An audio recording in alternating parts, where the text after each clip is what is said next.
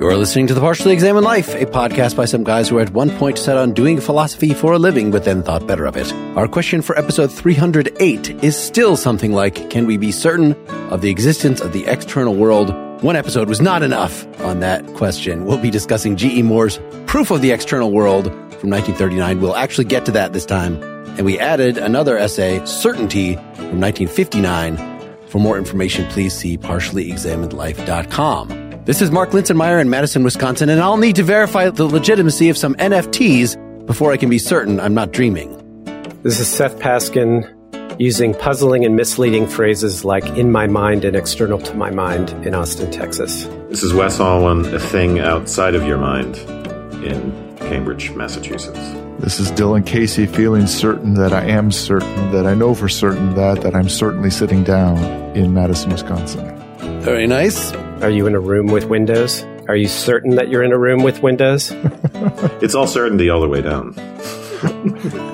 So yes, the one that we just added was the third essay that Wittgenstein's On Certainty is reacting explicitly to. So we'll have hit the trifecta, and it was nice to have a little extra time to think about this. I kind of dove into one of his series of lectures to kind of get a better idea where overall he was coming from. But I think that we already gave our overall reactions to Moore and this experience last time, so we can jump right into Proof of an External World. You know, it's a complicated paper in the Moore way, where there's a lot of clear seeming repetitious language, but the structure of the argument is hard to suss out, right? Because he's making a lot of early distinctions, which it's unclear how that's going to serve the later point, which in a way he gets to in the end, right? And seems somewhat anticlimactic because here is a hand, therefore it exists, seems like to be the substance of it. But if you draw in some of these earlier steps and do a bit of work to see how it's all connected, you can see it's a little bit subtler than that caricature. Yes, I'm going to get past my initial impression here that nothing in this is really important until you get to that here's a hand thing in the last 2 pages. And that is what it all, which is just kind of a variation of the proof that we gave in the last paper. It'll be interesting to see how this differs. I mean, it's different already just in a singular statement, here is a hand, is different than, in general, there are people on the earth. Those were the things that he was starting out the Defense of Common Sense paper with, these things that are common sense. Whereas I am holding my hand up right now is not common sense. Like it might be certain, we'll discuss whether it's certain or not, but it is not definitionally true or part of the background knowledge that we all approach life with. The background knowledge would be something associated with that, which is when someone holds up their hand and says, here's a hand, they couldn't possibly be wrong about that. Or it is very unlikely they are wrong about that. Something like that would have to be the translation. I mean, the link between them is going to be these things about effectively intuitions. I guess Kant would call them intuitions about space and time and the way in which we know them. And maybe that's why it makes sense that he starts with Kant. In the end, he's going to basically disagree with Kant about the way in which these intuitions have to be processed, right? That, well, he doesn't think we have to do a transcendental deduction to get to the things about the external world at all. And I think we should skip over some of these distinctions between external, all the verbal stuff, and just he settles on things existing outside of our minds, becomes his terminology for what I would call a mind-independent reality, right? I don't even like the word outside because part of the argument here is it's not spatial. So Kant says, okay, it turns out that primary qualities, space and time, are not the things outside of our minds. Whatever those things are, things in themselves, sometimes he says object equals X. It's just that we don't know. It's some kind of structured reality. It is mind-independent. We need mind independence, but we don't have access to it. We have access to these appearances, which are really representations within our own minds. It's he calls it empirical reason, realism, transcendental idealism. But Moore makes what I think is a very, very important point. And it's going to be similar to a point he makes about dreaming in the Uncertainty paper, which is that actually we can make, and we do, and we have to account for distinctions within experience between error and not error. And some of these things seem like they're in space, right? So they count as spatial representations too. And then you say, well, how do you distinguish them? And how do you account for them? They're supposed to be ultimately related to a mind-independent reality. So don't they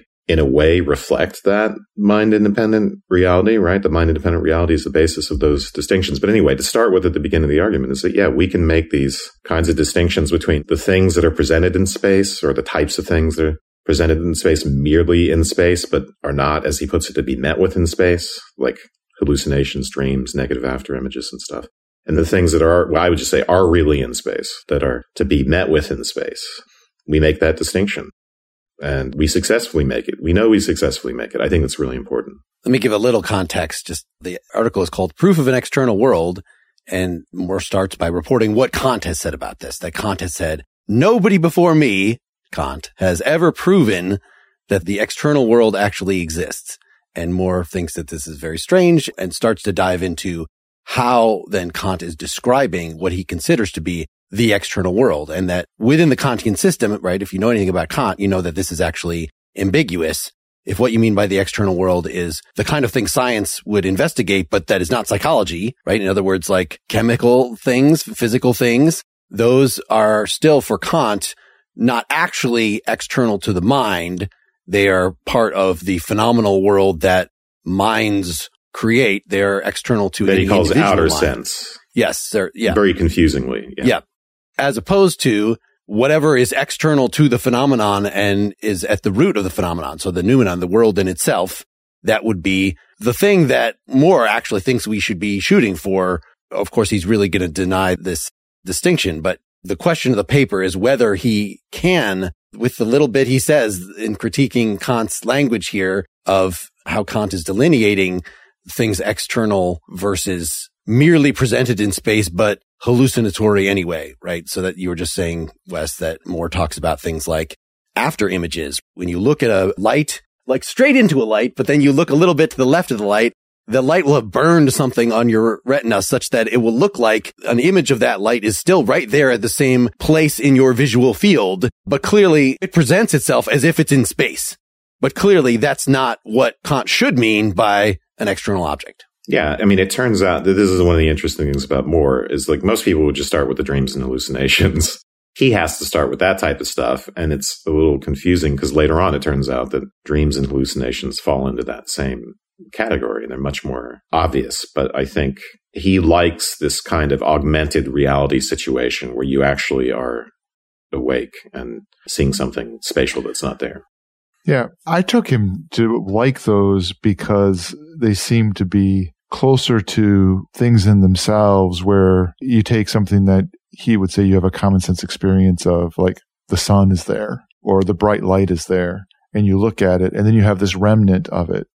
And so it has those features that he wants to acknowledge. He wants to straightforwardly just admit there are hallucinations. There are things that we see that are very much like perceiving with our senses that aren't real, aren't true. And he's trying to sort through how his claims about common sense can make sense if I admit that there are things like error and hallucinations and stuff that I'm no longer sure of. And Wes, you've brought this up before. He sort of rightly understands that those are real challenges. Instead of throwing up his hands and saying, well, yes, of course, you know what? It's just our minds, some version of idealism. He wants to push hard in the other direction, say, actually, we can tell. And we need to be really careful about the way in which we talk about how hallucinations work, how, leftover images work, because the way in which philosophers have talked about them before is wrong. They're misinterpreting them. Well, we have to distinguish between global and local error, which is one of the ways I would put it. So you say, for any given experience at time t, I could be dreaming. But actually, in general, we don't have a problem distinguishing dreams from reality. And there's kind of a coherence theory of truth type of thing at work. We understand dreams don't work coherently and they do all kinds of weird things. And we don't notice that while we're dreaming, but we notice it later such that we can, for the most part, successfully. I can't look back in the past and say there's anything where I wonder, was that a dream or was that reality? Maybe stuff from childhood. So that I call that local. I could be confused about some particular experience, whether it's a hallucination or not. But overall, that's not the way it works. And if you want to talk about global, like everything's a dream, well, then we still make the local distinction. So you have like dreaming and dreaming prime, right? There's the everything's a dream. But we know that within that dream, we make the more common sense local distinctions between dreaming and not dreaming that are undeniably successful. So that's parallel to this whole idea that we can make the distinction within space between what's real and what's not. When he asked the question in here, is it actually even conceivable that if we were always dreaming, we would even come up with this distinction between dreaming and not dreaming? Yeah, that's kind of the denouement of that last essay.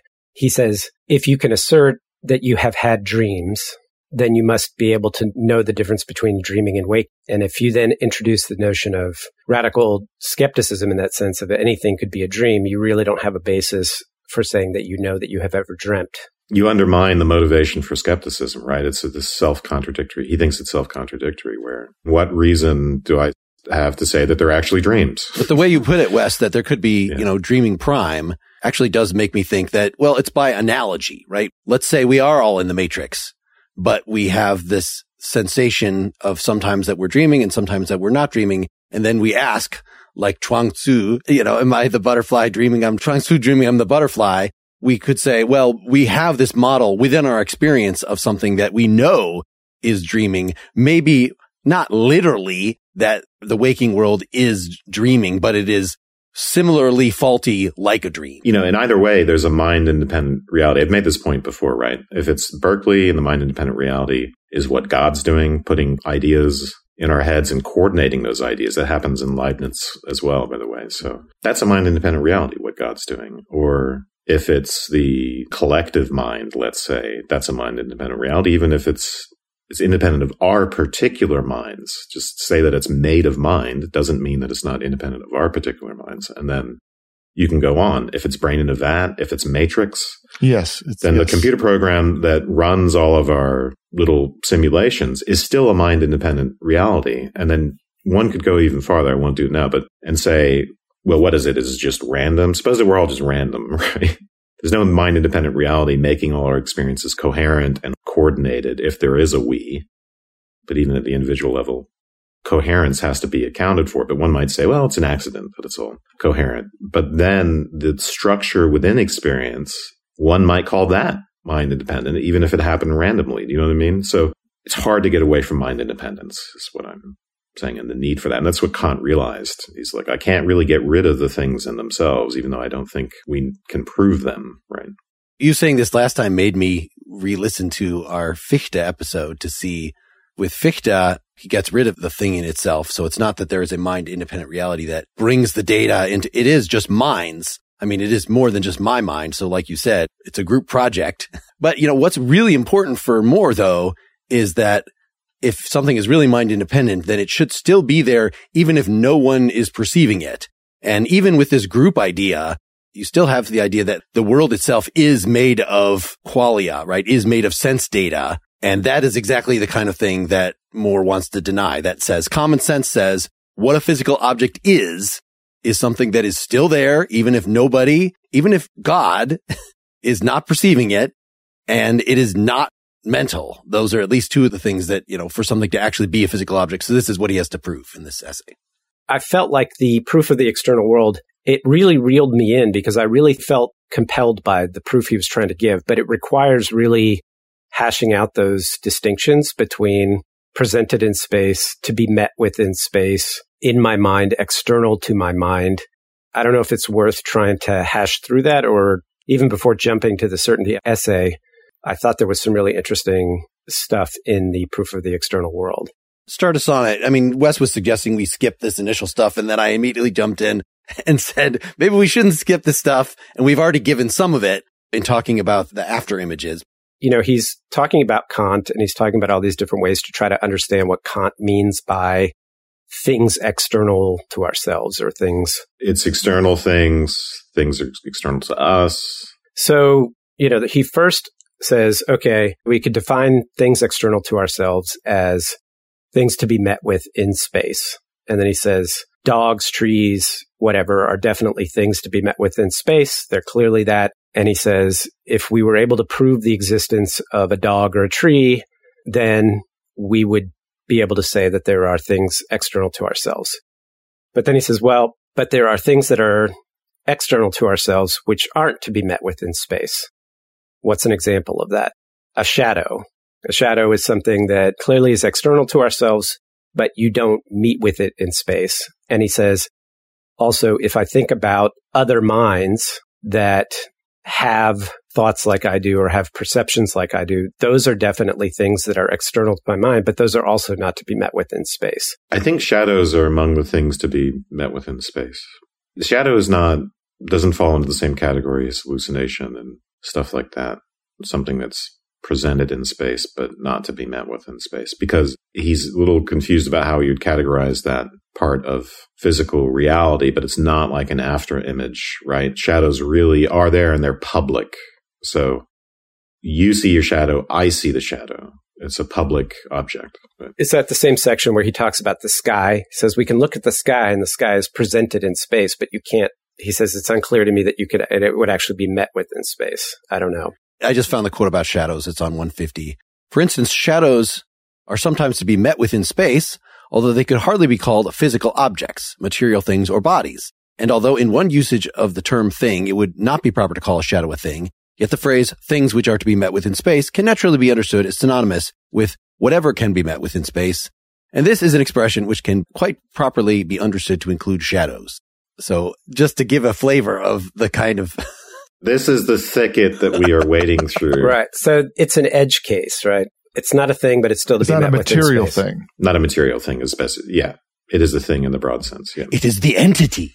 I guess he's drawing that out to try to make a point about noumena and the idea that when we think about things external to ourselves, we're thinking about material things, but there are other things that may be relevant here. Light is something that I guess is to be met with in space, but is not a material thing as well. It depends on the way you think about photons. But is it anything wrong with my just thinking of things to be met with in space is that I can effectively point to them as being somewhere, and maybe I'd have to throw in they're public, the way Wes was earlier, that someone else can point to them being somewhere. And therefore, that's a condition that describes things that can be met in space. A mirage is presented in space, but is not, as you were describing, a thing to be met with in space. Yeah. I mean, he explicitly, at a certain stage in the paper, he's like, okay, what's the criterion for distinguishing things to be met with in space from things that are merely presented in space, but not met with in space? And that's the public. Later on, we get more about that. But in the beginning, the public-private distinction. Right. So then things that can be presented in space, if it can be met with in space, then it is possible that it can be presented in space, but it's only possible because there's many things that could be met with in space that are not presented in space, are never seen, never heard, never experienced by anyone, to make the public point. And then, of course, you raised earlier the issue of hallucinations and after images and things like that, which are presented in space for an individual, but are not to be met with in space. So then he moves on to the notion of being in the mind. What does it mean to be in the mind?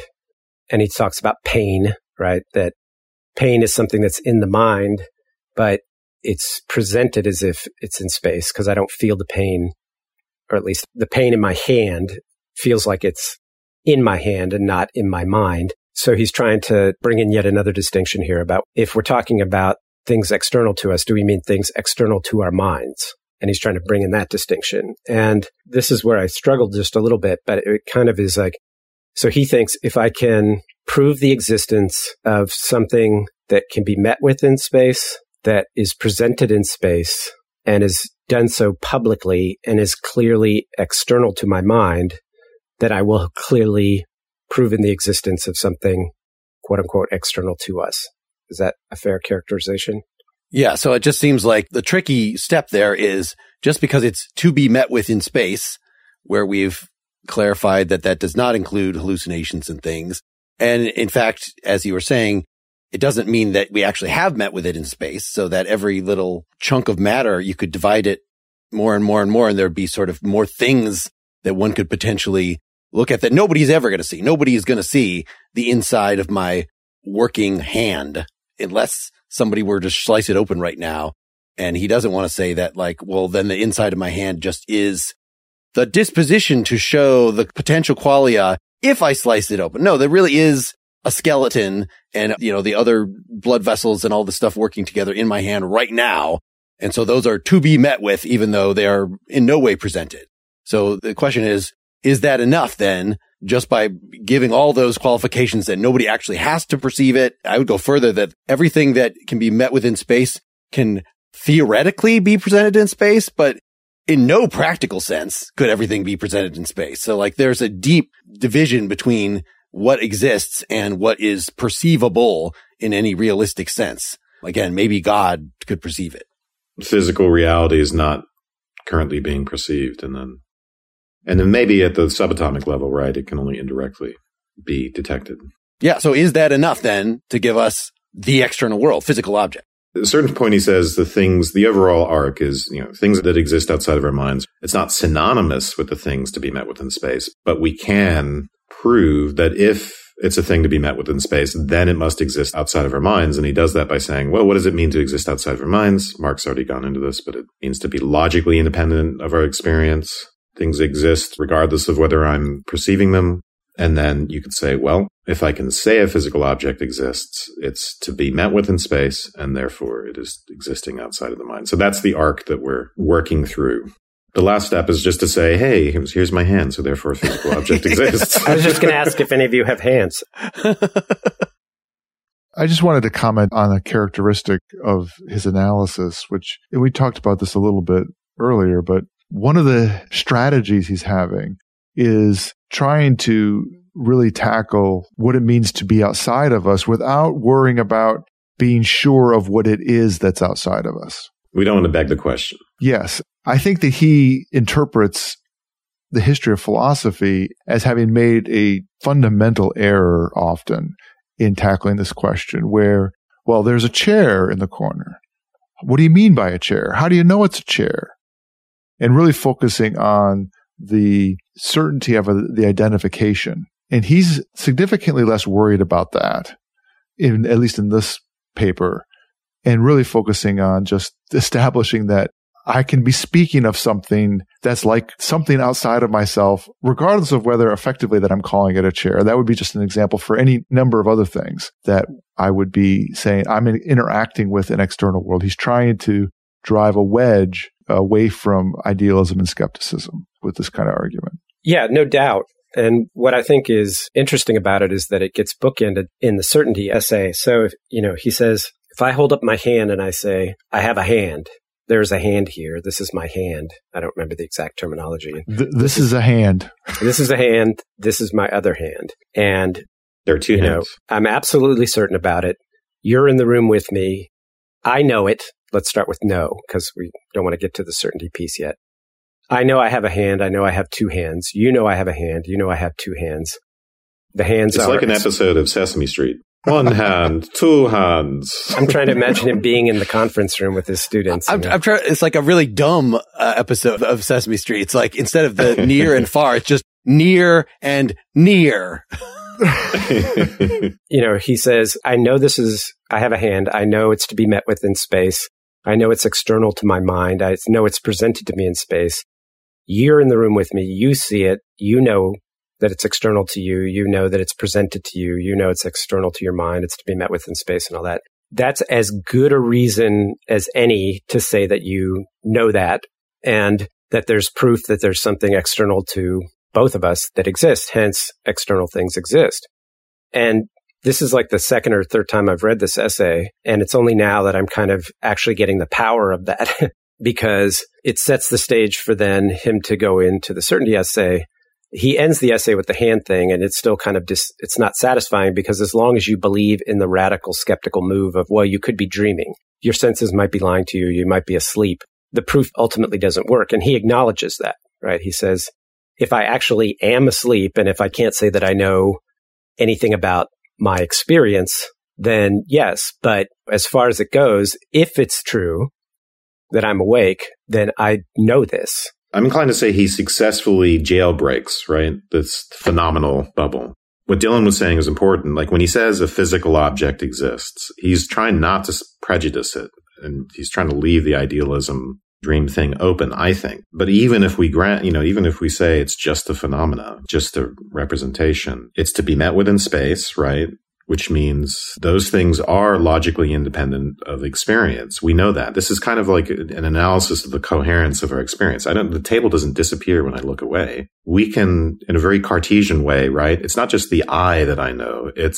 I understand like I'm immediately and firmly aware of this coherence that's going on, which implicates or implies this logical independence of just what my mind is doing. And therefore you say things do exist outside of my mind. And then the next step is just to say, all right, I'm going to look at a physical object, not prejudiced about whether it is a phenomena, just in my mind or not.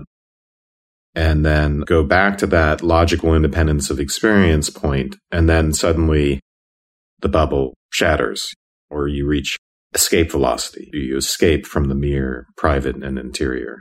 Is there a particular quote? I'm looking around like 164 to 165, but like it's one paragraph goes from the middle of 163 to the middle of 165. I don't want to read 2 full pages. On what? What are you looking for? Just the essential part of the proof that gets from it's merely logically independent. It is external to my mind. So like 164, he's been talking about a soap bubble. Yeah. Soap bubbles are an example of the kind of physical object and thing to be met with in space. In the case which is notorious that particular specimens of the kind often do exist only so long as they are perceived by a particular person. But a thing which I perceive would not be a soap bubble unless its existence at any given time were logically independent of my perception of it at the time. Unless that is to say, from the proposition with regard to a particular time, that it existed at that time, it never follows that I perceived it at that time.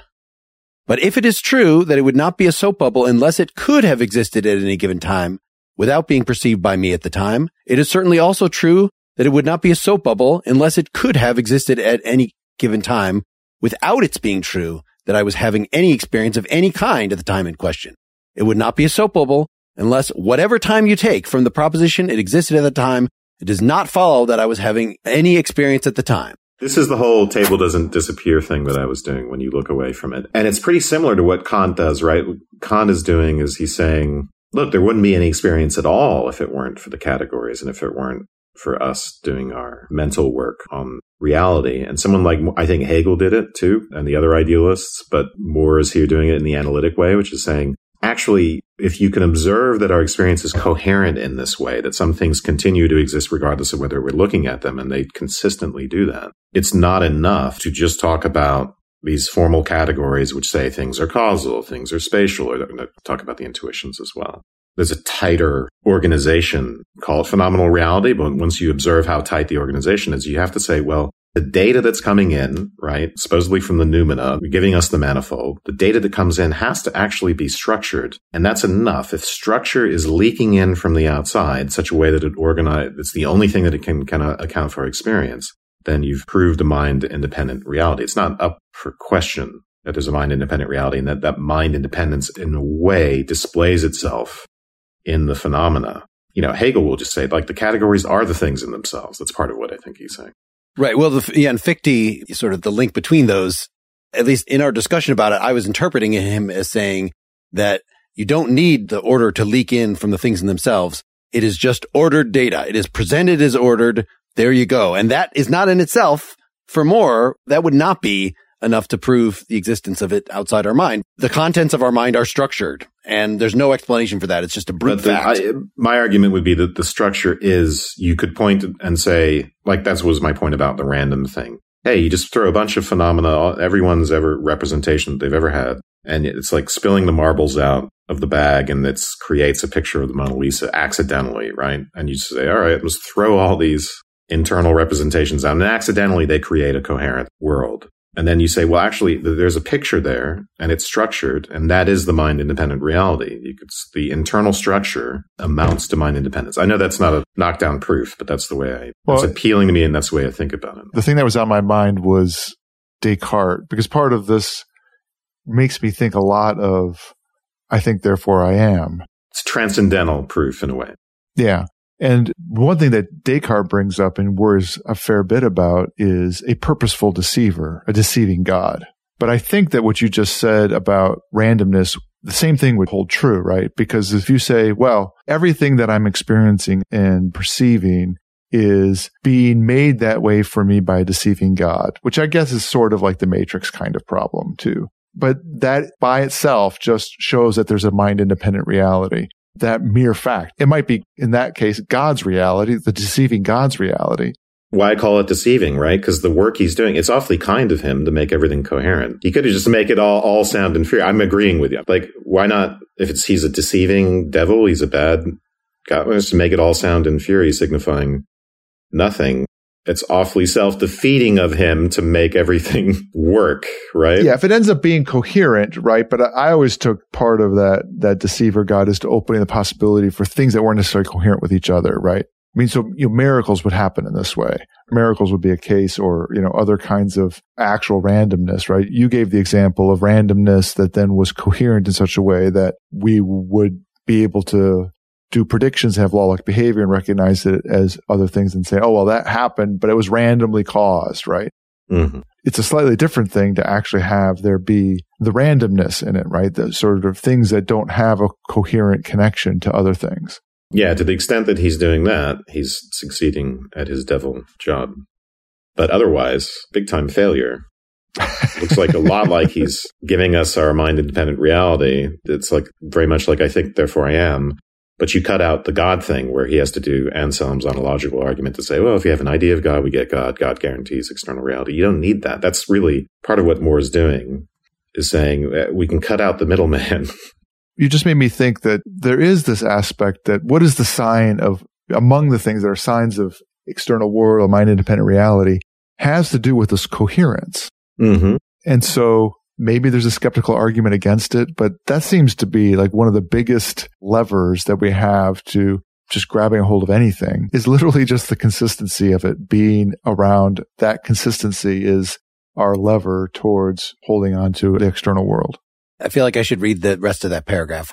That is to say, from the proposition with regard to anything which I am perceiving that is a soap bubble, there follows the proposition that it is external to my mind. But if when I say that anything which I perceive is a soap bubble, I'm implying that it is external to my mind, I am, I think, certainly also implying that it is also external to all other minds. I'm implying that it is not a thing of a sort such that things of the sort can only exist at a time when somebody is having an experience. I think, therefore, that from any proposition of the form, there's a soap bubble, there does really follow the proposition, there's an external object. There's an object external to all our minds. And if this is true of this kind soap bubble, it is certainly true of any other kind, including the kind unicorn, which is such that if there are any things of the kind, it follows that there are some things to be met with in space. Is that enough by saying I'm implying mind independence to say, okay, that means external to all of our minds? I keep hearing, well, this is compatible with Kantianism, but having steeped myself in More for this last week, he's very much not Kantian. He very much thinks that reasons you might have for thinking that we only perceive what we do because the mind conditions everything and makes it appear this way to us are much, much weaker than just saying because that's the way reality is. At the same time that he is not a direct realist, as we were saying last time, and in fact is very insistent that there are lots of problems with imagining that what I'm perceiving right now, the sense data of the soap bubble, is identical with any part of the soap bubble. Like it really does have to be transcendent in the way that we're talking about, that Kant says it, that it is just that somehow, and he doesn't tell us in this paper, it's not merely that I only directly apprehend the image of the soap bubble, these sense data, and thereby conclude from that. Hume is right. It wouldn't be sufficient for us to then just from these sense data to conclude there must be a thing that is causing the sense data, right? Even if we see that the sense data are ordered, right? Hume doesn't want to make that jump, or at least More's characterization of Kant is that, well, something is causing it, but we can't know anything about that thing. It probably doesn't have anything like the structure. At least we have no justification for saying that the external object is anything like our sense data. But well, he says we can't even prove it exists, right? He's like, it's helpful to think it exists, but we can't really prove that. And Moore's saying we can. Yeah, I don't think he's Kantian. If I implied that, I'm misrepresenting it. He goes well beyond Kant. Yeah, we have warrant to believe, and it has to be something external to merely being beset with some sense data. It's just some reasons that, as we'll get into with the certainty paper, that we already have for saying that the sense data is a manifestation of something that resembles it in a very strong way. It can't resemble it too much. For instance, if you want to say, if we all see a slightly different color when we're looking at the same physical object, right? Because just the angle of the lighting is different for each of us. The makeup of our eyes is slightly different.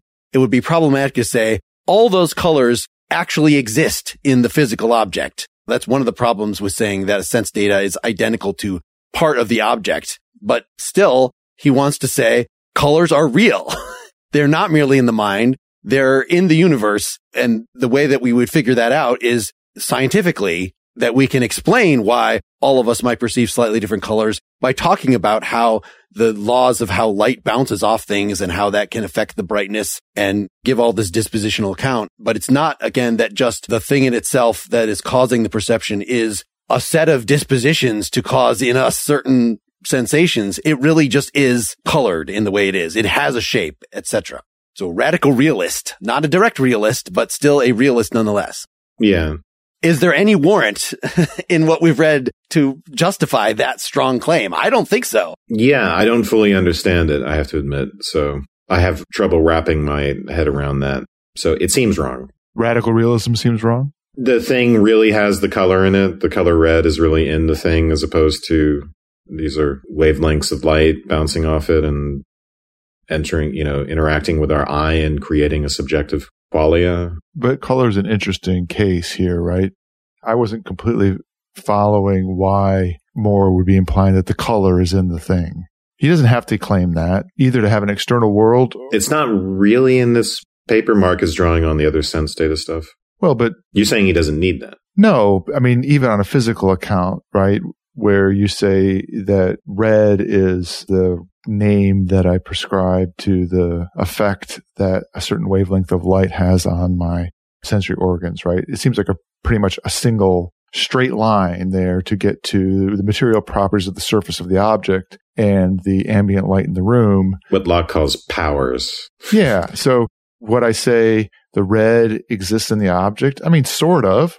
I don't get red without having that object interacting with things external to that object. That's just what Locke would say too, though, right? It's a power. It's not an occult power. It's our modern scientific version of that power, but it's primary qualities that are the real qualities giving us the secondary qualities that are just in the mind. Like this is the kind of thing that Moore wants to say, of course it's red. It depends on what the meaning of is red is.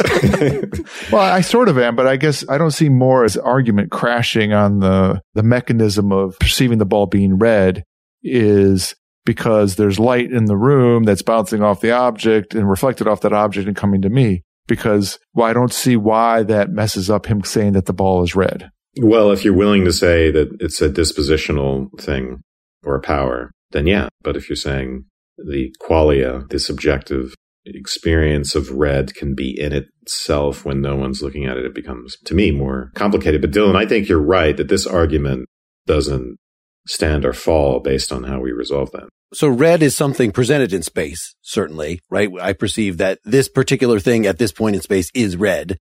Is red something to be met with in space? Yeah, but I don't think you need to be a radical realist to say that it's met with in space. So you could still be a representationalist and say it's to be met with in space. It's just according to his logic, once you prove that it's something to be met with in space, then you have proven that it is external to the mind. That's the chain of the argument. Yeah, but just that means it's logically independent of my particular experience. Yeah, it doesn't mean that in your interaction with the world doesn't involve your mind. I think that's part of why he's so exhaustive, is he wants to freely admit that the way in which we interact with the world involves our minds interacting with the world. He just wants to make it clear that just because we interact with the world all the time by the mechanism of our minds doesn't mean that everything is in our minds. Yeah. Logically independent of my experience is different than logically independent of experience, although unfortunately that's the way Moore phrases it in the latter way. That's exactly what the quote that I just read says. It follows that if it's independently of my experience, I'm also implying that it's independent of any particular person's experience. It is independent of experience. No, that's true. Mm-hmm. But I mean, it doesn't mean that there is red as we experience it, independent of anyone looking at it. I don't think it implies that. Right. He is more insistent in explaining what a physical object is, that it has to have a position in space. So maybe there is room for something like the primary, secondary quality distinction, but for sure shapes then, even though, you have the same problem that when each of us perceive a shape, we have different shape qualia. So actually none of us are perceiving the real shape of the thing. In fact, even if we're looking at it in the best possible way, well, if you got a microscope, you would see the shape more exactly. And there's always room for the real shape of the object is never something that we actually see. But our belief that he is going to say is a certain belief is that there's a systematic relationship between the shape of the real object and the shape that we are perceiving. It's not a big step to say that there's something like that going on with color, even if you want to then give the explanation of that in terms of just wavelengths of light bouncing off things. You know, it always just seems a little arbitrary to say this is textured such that light will bounce it off in a certain way. That's what it means to say it's red. You know, I understand why no red is that's just a thing on our minds. Like, it just seems a little arbitrary. It's not what it means. I mean, it is at a theoretical level, but before anyone had heard about light bouncing off stuff. Well, Aristotle talks about it this way. Wavelengths and stuff. It wasn't what it wasn't what it meant to say red, though. But for the average person, right, when I learned my colors as a kid, it's not what it means to say red. Red is just, I have these distinguishable experiences. The colors that strawberries and whatever tend to have. It's entirely ostensible. Yes, but we know what it's like to experience red versus green and how those are different. It's not simply behavioral. It's not confusing in the same way that the stick being bent in the water isn't confusing. I mean, there's a way in which whenever the bent stick example comes up, it's sort of like, we all know it's not a bent stick, people. Yeah, but the skeptic just wants to say there are strong implications to that, about the indirectness of our relationship to reality. The strong implication of the skeptic is, well, that means there is a possibility that you could be mistaken about your perception. That's ultimately what the skeptic is saying, is that if you have even one experience where you believe you are experiencing one thing and it turns out not to be true, then you have to doubt your experience of all things. I think part of what Moore is doing is just saying that's completely, he doesn't say it's completely ridiculous, but he says it's incumbent upon the skeptic to make a valid case for that. Just simply saying that because I was mistaken once, that means I have the possibility of being mistaken always. And so I can't say that I know anything about the external world. He says you can't just say that. You got to make a case for it. Well, you can't go from local to global in my terminology, because we know even if it's global, we can continue to make those local distinctions between error and not error. Yeah, and I think focusing on the error and not error is a good one, in that your characterization about skepticism sounds right, that in the face of confirming that I have made a mistake, how do I know that I'm not making a mistake all the time? And Moore is sort of saying, look, you identified the fact that you made a mistake. So therefore, let's not focus on the fact that you make mistakes. Let's talk about the fact that you're sometimes right. And the fact that you're sometimes right has huge implications. Yeah. Yeah, has huge implications.